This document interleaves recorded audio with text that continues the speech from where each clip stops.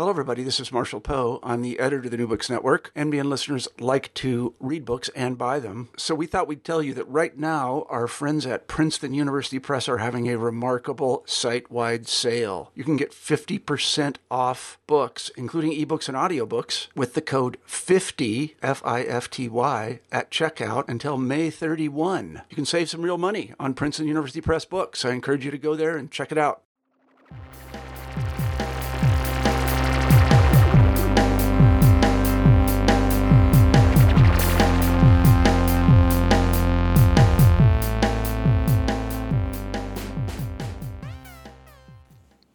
Hello, everyone, and welcome back to New Books in Sociology.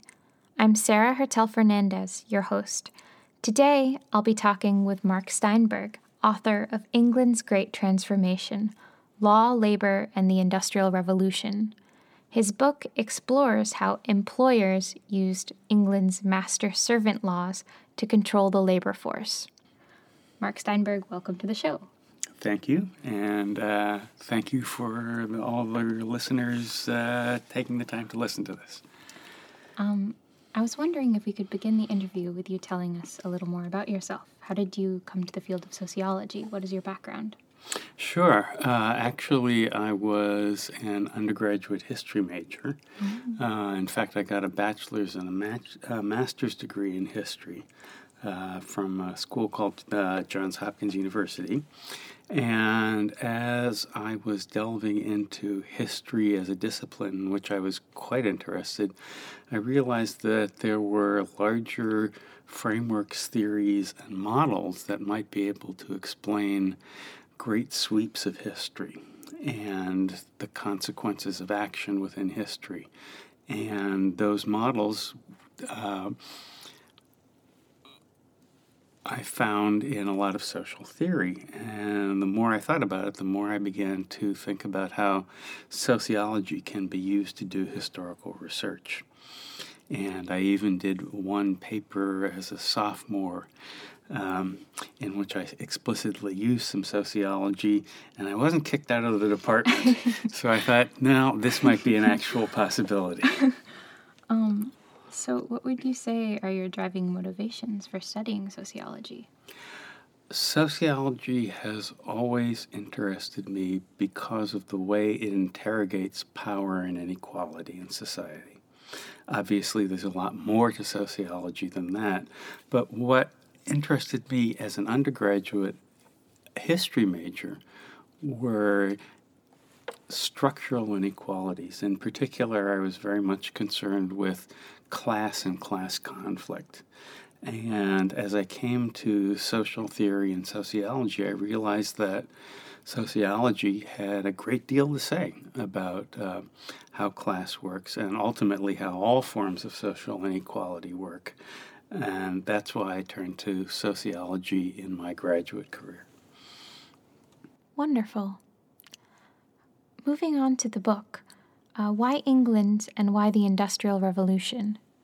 The initial answer is that as an undergraduate history major and as a master's degree student, I got very involved in reading about English history and what at the time was called the New Social History. The New Social History focused on everyday life, class differences, conflict, and social movements in a way that was different from the traditional political history and great figure history. And I was very much drawn to that, and some of the earliest work in New Social History was done on England. In particular, I was very much taken by a book written by a famous British historian, E.P. Thompson, called The Making of the English Working Class. So I began to pursue the new social history, and in fact, my master's thesis was on the way in which middle-class families in Victorian England socialized their kids to take part in a middle-class life. But as I began to return again and again to Thompson's work on the making of the English working class, it seemed to me that this was fertile ground where I could connect the new social history to sociology. That makes a great deal of sense. Now, your approach when writing this book was to marry top-down and bottom-up analyses of power. Can you explain what that means in the context of your research? Sure. Let me circle back for just a second and say that in this particular book, actually found its origins in my previous research. And it shows you how research can lead you into trajectories that you don't expect. My first book was also very much focused on class conflict in early 19th century England, a book called Fighting Words, whose subtitle I don't even remember. And in that book, I was very much interested in the ways in which language was used in class conflict. And I had two specific case studies that I investigated to understand how language is a sort of a class force and product. One was a group of classic industrial workers in cotton factories in the north of England. The second was a group of more traditional, what would be called outworkers, workers that worked in their own homes in a kind of a more craft production process. And these particular workers were very much involved centrally in the silk industry in England. They lived in a specific portion of London called Spitalfields, and they faced the transformation of the silk industry, which had been a protected industry and a protected market, when the Parliament, which at the time was very much infatuated with Adam Smith and free markets, decided to remove all the protections.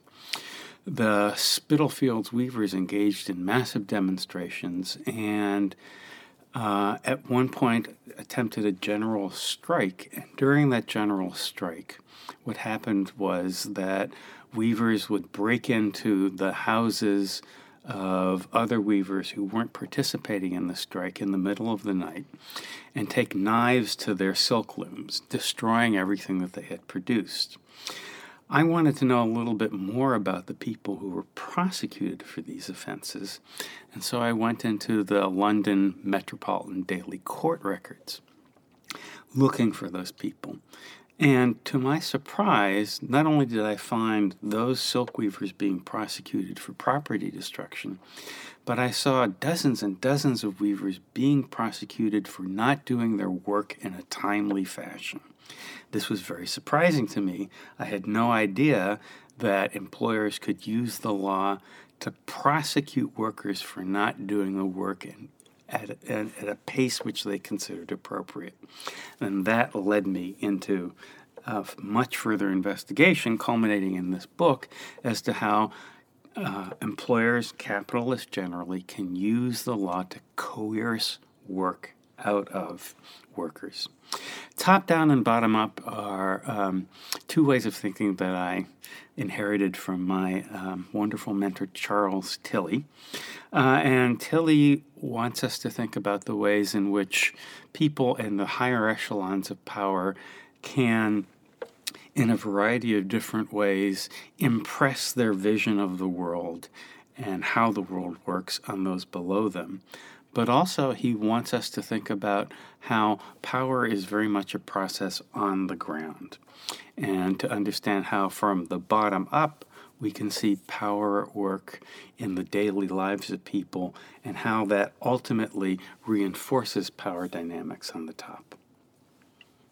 Yes. Can you talk about how and why you picked your 3 case studies? Yeah, I certainly can.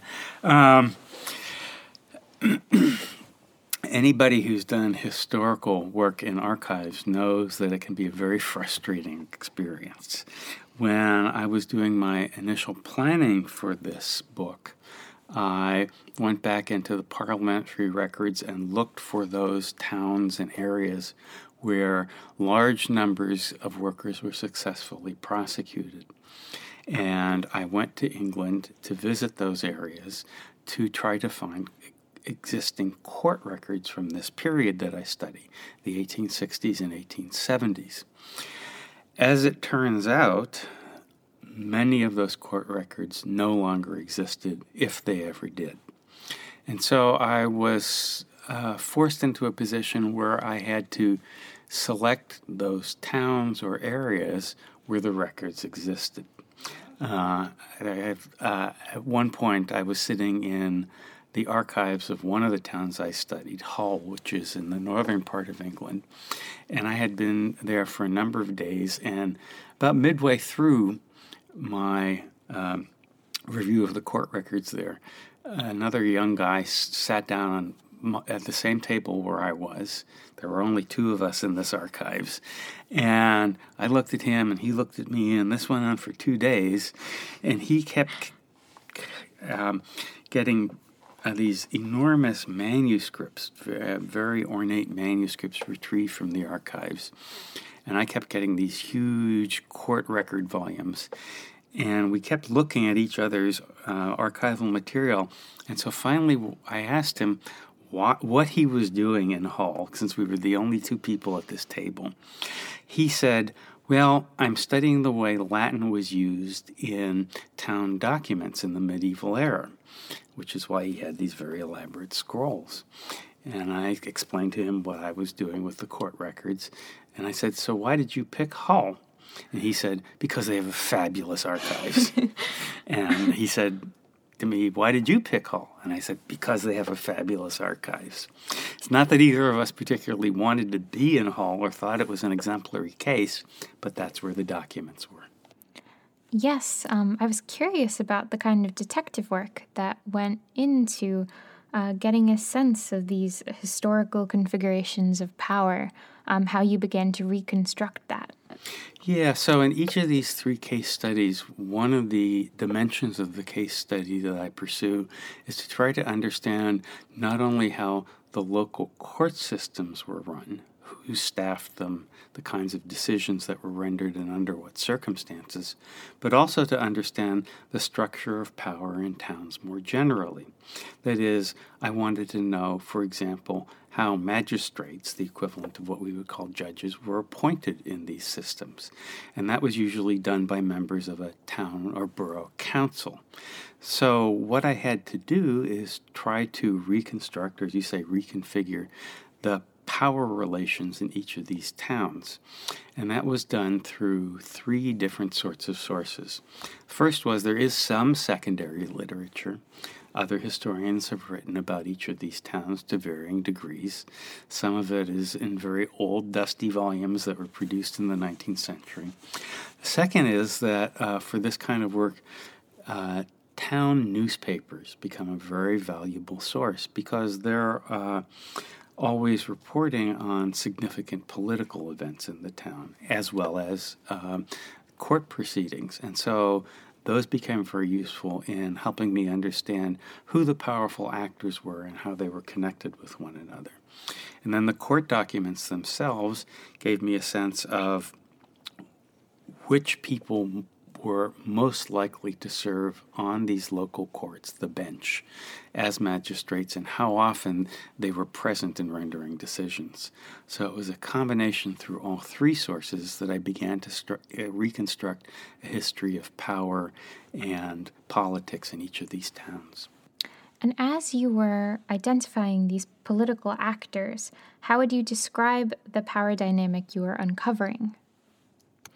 The power dynamics varied somewhat by town, but as I discuss in the book, one of the commonalities I found is that there, in each of these towns, in somewhat different ways, there was a unified elite, frequently involving the major employers that I was studying, who had access to controlling borough councils and other aspects of local government. And because they controlled those aspects of local government, also had a disproportionate say as to who was appointed magistrates for the local benches or courts.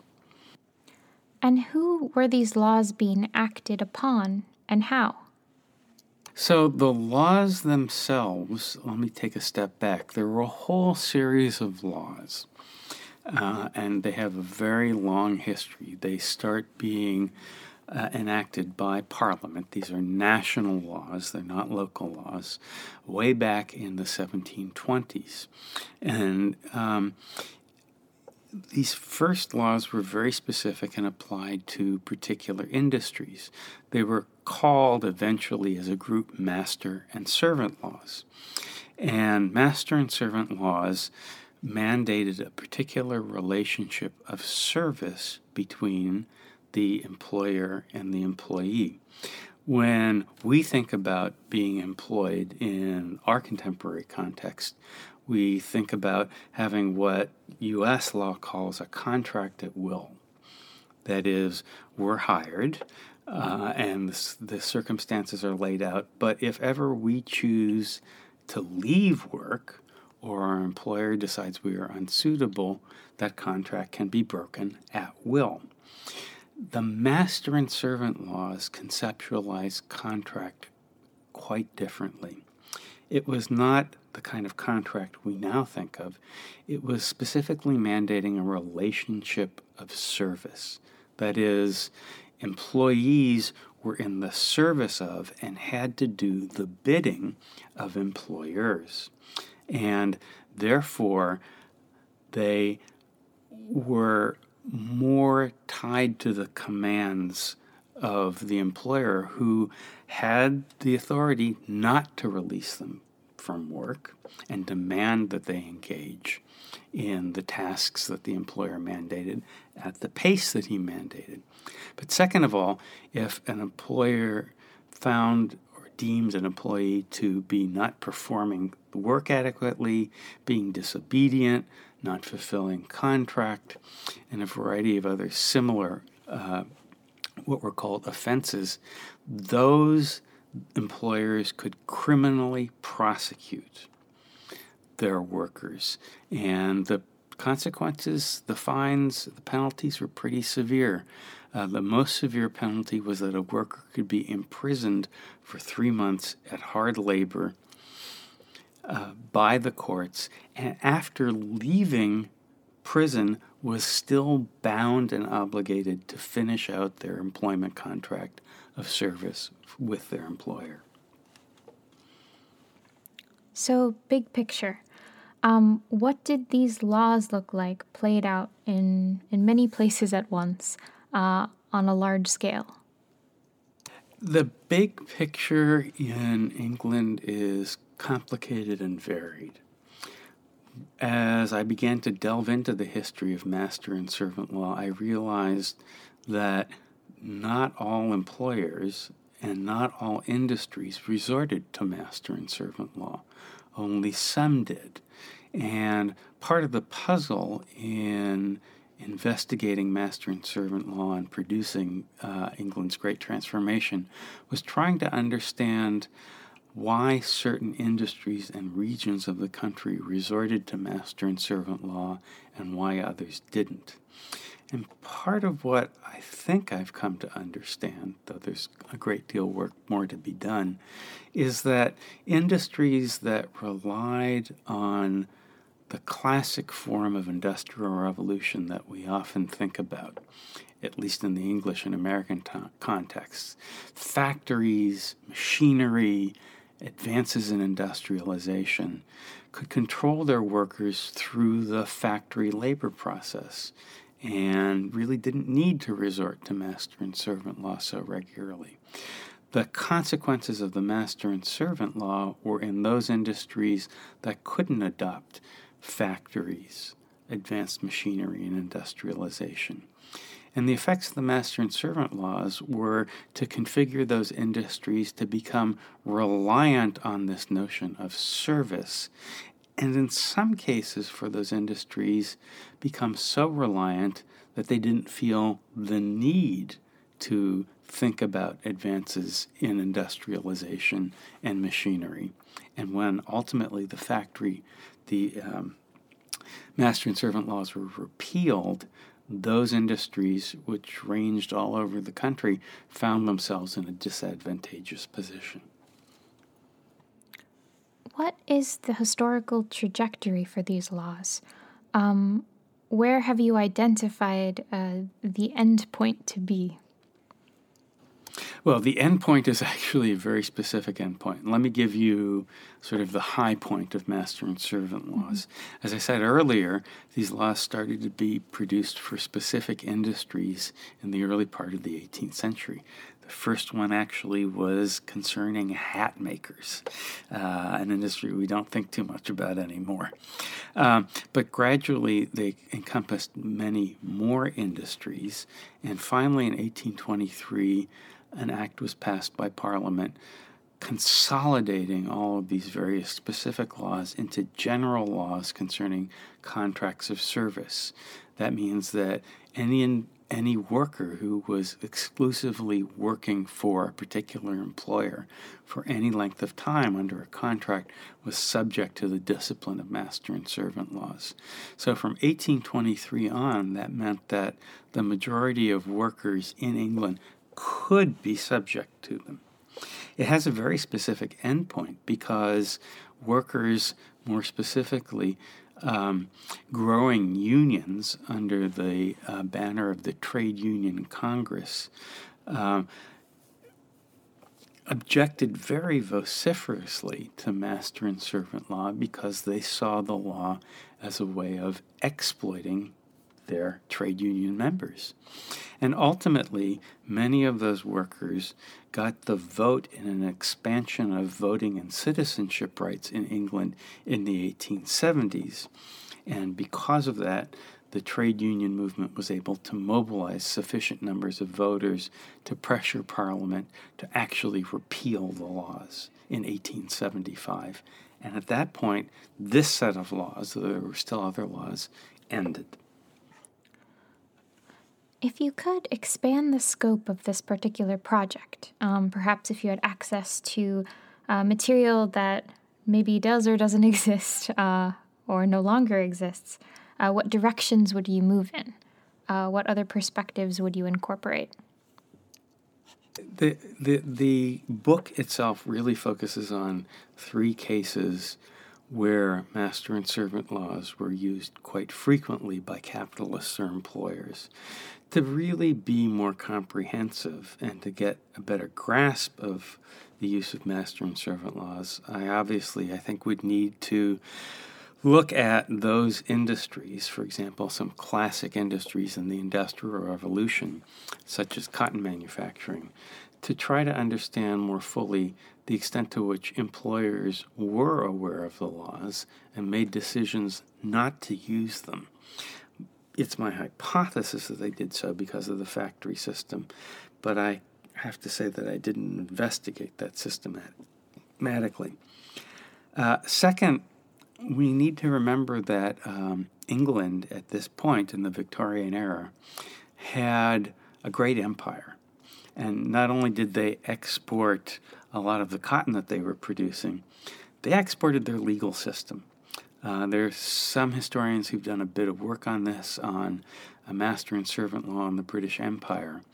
And I think it would be actually very useful to do historical analyses, pretty large-scale and long-run analyses about countries that eventually escaped the control of the British Empire and became independent nations, and how master and servant law affected class relations, work relations, and industrial development in all sorts of countries around the world. India, for example, Kenya. We could talk about all the far-flung aspects of the British Empire. Because it's clear from a little research that I've been reading that, in fact, master and servant laws were used pretty far into the 20th century in some of these cases.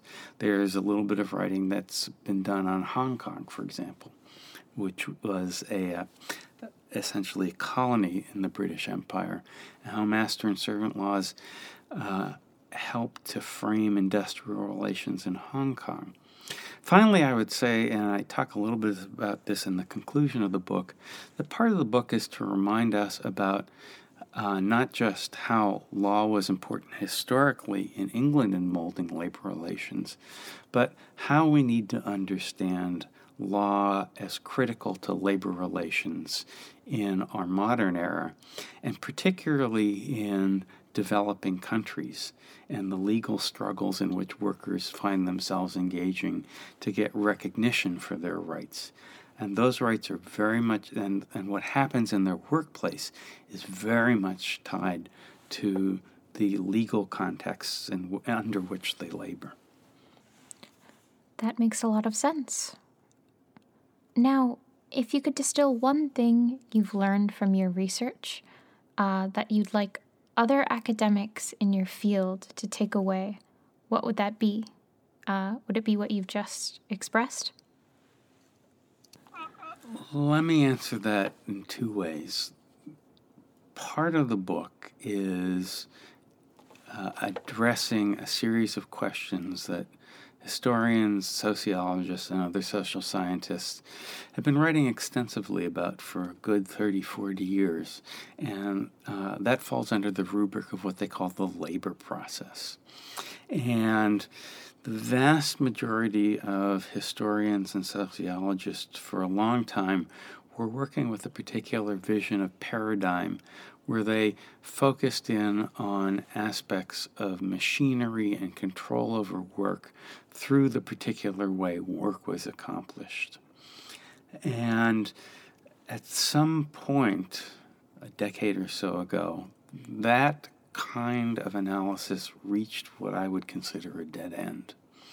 And what that research on the labor process did not see, though it accomplished a great deal about how we think about the way work is organized at the work site, is how power relations outside of the work site make a great impact on the way workers are controlled and conflicts arise in the workplace. And so part of what I see as my contribution is a way of extending an analysis of power in the workplace. The second thing I would say is I was very interested in this book more generally in thinking about the relationship between class structures and class conflicts and the way in which we find them materialized and pursued in particular institutions.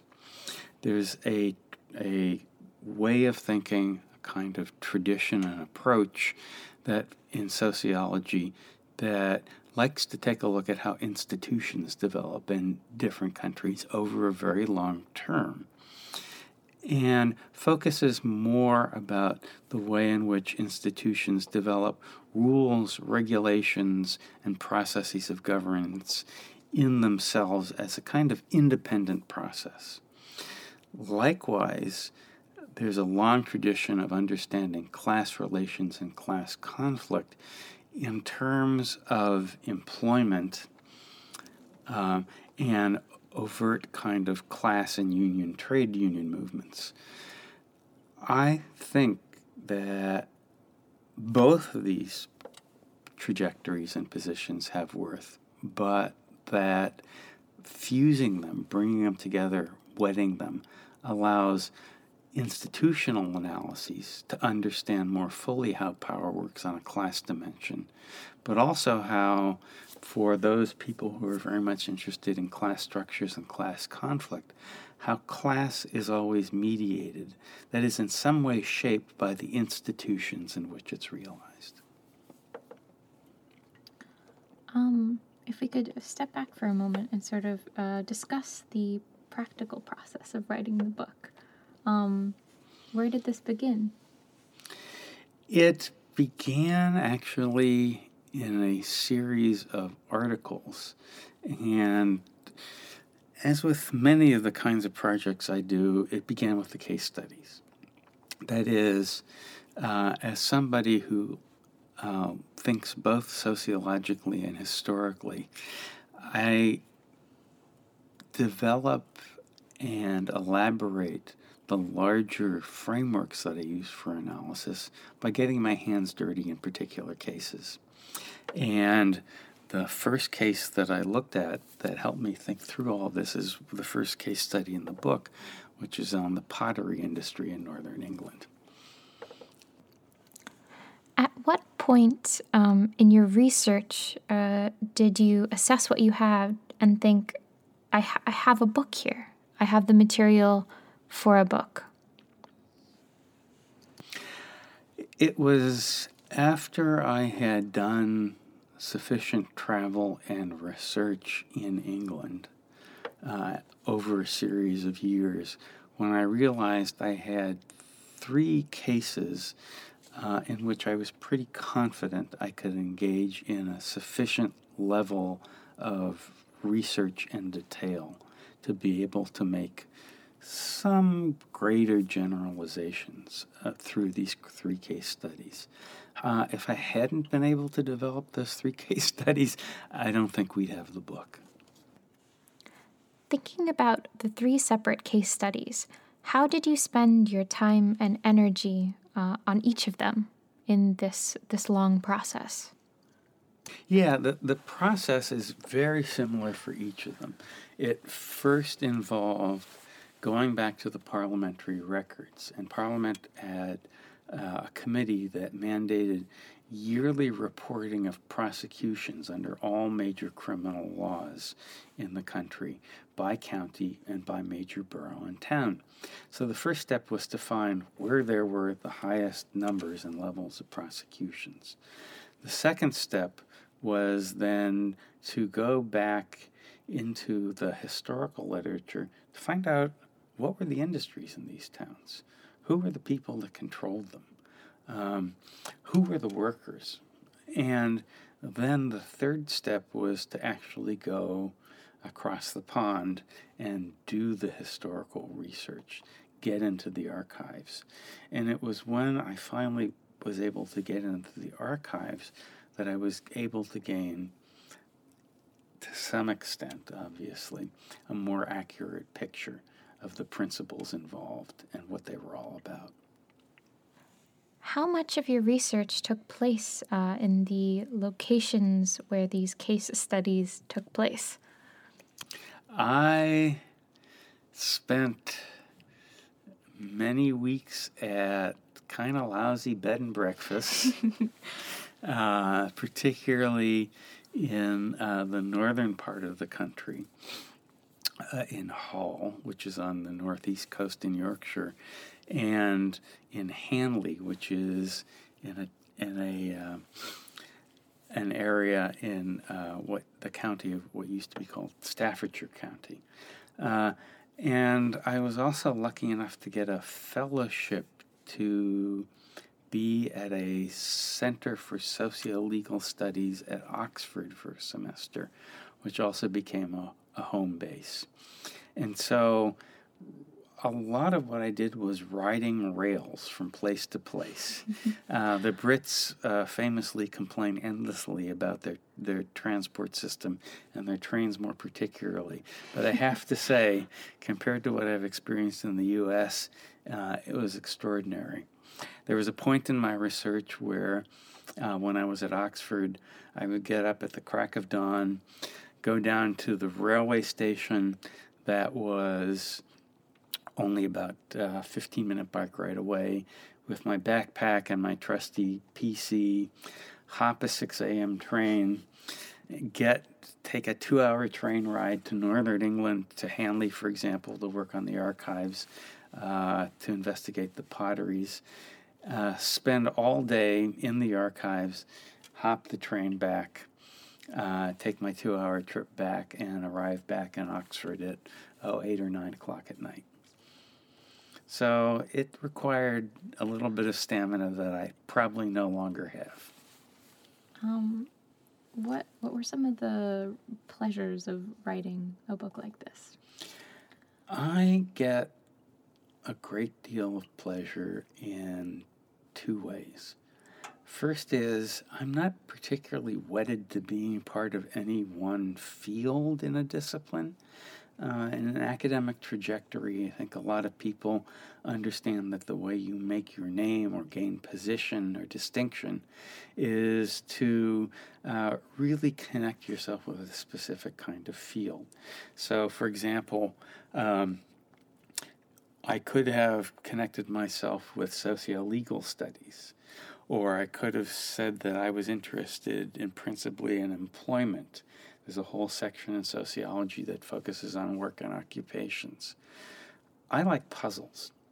And the book to me and the research is really about a quest to solve a puzzle. So I don't really find myself trying to gain position or distinction in any one of these particular fields. What really motivates me in some ways is to work on finding a solution to the puzzle. The second pleasure I get is, in some respects, to resurrect, to make alive the particular lives of the people that I study. And there's a certain pleasure in doing that, particularly for the workers, whose lives are often lost in the obscured mists of history. And to be able to bring those people, their travails, their struggles, and occasionally their triumphs to light is also a kind of a pleasure. That's a really beautiful answer. Back to the idea of puzzles. Did you have any specific moments that you can tell us about where you could see the puzzle coming together in your research? Yeah, I would say, let me say yes, and I'll answer that, and I'll tell you the moments where I got very frustrated because I couldn't solve the puzzle. Yes. And I think those are equally important. Yes, of course. The moments when I saw the study coming together, when I felt that I was getting a grip on the solution to the puzzle, were when I brought back this huge collection of notes that I had taken from all of the various court documents. And while you're in the midst of looking through the court documents, it's kind of hard to keep in mind everything that you've been looking at. So, for example, when I was working in Hull with that other fellow across the table from me, those court documents, and they're all handwritten in clerk's scrawls, so they're very hard to understand. Each year was contained in what are called folio volumes, that is, bound volumes with blank pages in which the clerks wrote in them. And each volume contained 450 pages. So for each year of Hull court records, I had to page through 900 pages of folio documents. And you sort of get lost as you go through all this, and you really don't know what you've accumulated.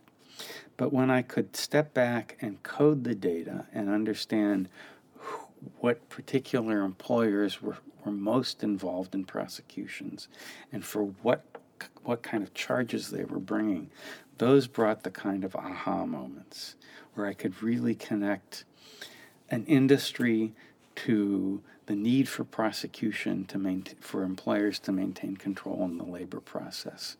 And it wasn't until then that I really got a solid sense or feel that I was on the right track. Before then, I felt like I was just sort of groping around in the dark. My frustration, where I didn't have an aha moment, concerns gender.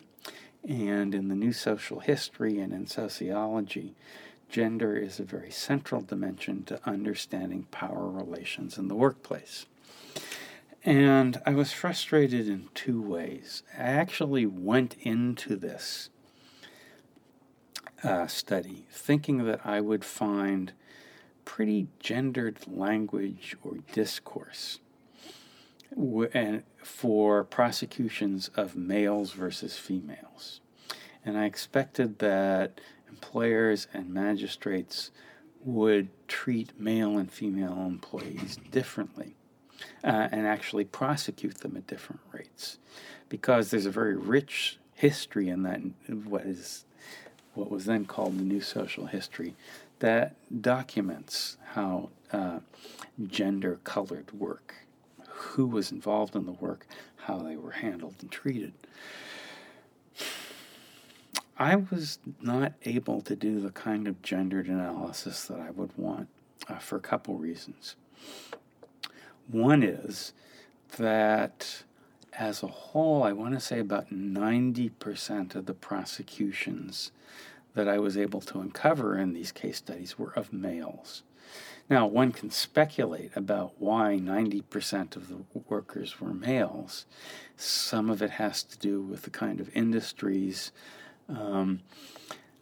which were either exclusively or disproportionately male. But there were some industries in which there were female workers as well, and the prosecutions were still disproportionately male. Was it because employers and magistrates thought and treated women differently? I can't find that in the records. It would be a kind of reasonable assumption, but I can't verify it. Second, I thought that in gendered terms, magistrates would discuss defendants in very distinctive ways. And I was disappointed in that magistrates tended to use very gender-neutral language, as did the prosecutors, the employers. The language was very much solely about not fulfilling duties or being disobedient or producing shoddy work. And it didn't seem to me that that language directly spoke to gender dynamics in the workplace. And again, I don't know why that is. It could be because the courts were structured in very particular ways to speak within this legal language, although in other respects, in different types of prosecutions, gender was very much at issue. It could be that the employers, and again, I speculate, were less interested in gendered discipline than in simply getting the most work they could out of whoever they were employing, and that gender was not at the forefront of their concerns. I was particularly surprised that when the vast majority, the males, were brought before magistrates, that magistrates didn't talk about their failures as men, that there was actually little to no language about masculinity, about how they should know to be upright and upstanding males in the workplace, what was appropriate to achieve an acceptable and legitimate masculinity, but also how they were failing their roles as fathers and husbands because they were not living up to the expectations of their employer. And I just didn't find any of that, and I wonder why that is. That's interesting. Do you think that in this context, these men were being reduced to their function as workers and being denied more complete personhood? Again, it would only be speculation on my part. One possibility that I explore in the book is that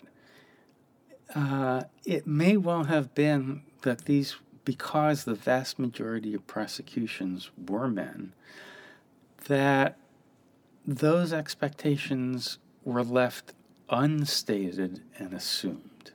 That is, they were in the background of these very specific legal proceedings. And if asked of the employers, the magistrates, and even the workers, they would have responded in a gendered language. So that those assumptions were operating, they just weren't part of the particular kind of legal discourse that was the center of these prosecutions. That makes sense. Now, earlier, one of the pleasures you described was the possibility of doing justice to these historical subjects. Would you be able to talk about the relationship between a researcher and historical subjects more generally? Yes, and it's a very difficult one.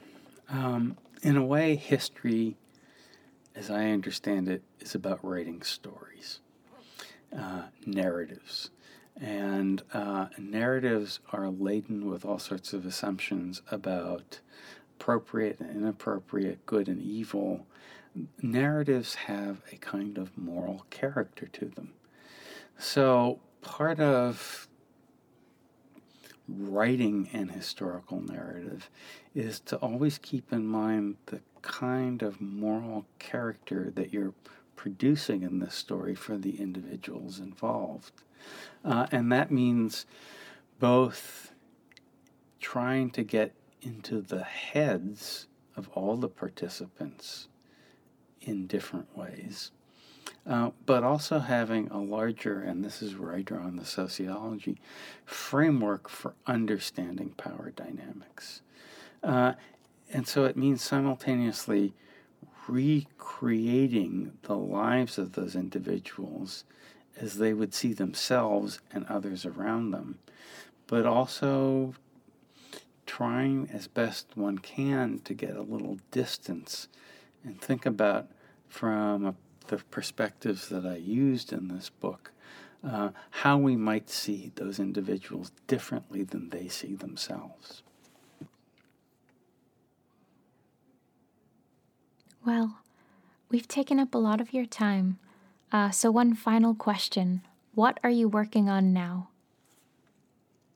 I am working on something completely different. I spent my first couple decades in the academy doing this kind of historical work in sociology on 19th century England. I'm now working with an old colleague of mine at a school where I used to teach, Patricia Ewick at Clark University, a sociologist, and we've been doing a participant observation investigation, what's often termed in sociology an ethnography, where you hang out with the people and interview the people that you're interested in researching, of a particular chapter of a national organization called the Voice of the Faithful. The Voice of the Faithful arose actually in the Boston area in response to the 2002 priest sexual abuse crisis. It's composed, certainly in the Boston area and nationally, based on some surveys that have been done, of somewhat older, largely white, largely middle class, and affluent people who understand themselves to be faithful Catholics, are very much concerned with their church, and whose lives are very much centered around their faith. And these individuals mobilized in the wake of the 2002 sexual abuse crisis into these chapters of the organization, Voice of the Faithful, with three specific planks or concerns: to support survivors, to support priests they called priests of integrity who weren't involved in any of the scandals, and engage in something they call structural change, that is, trying to reform the church from the inside.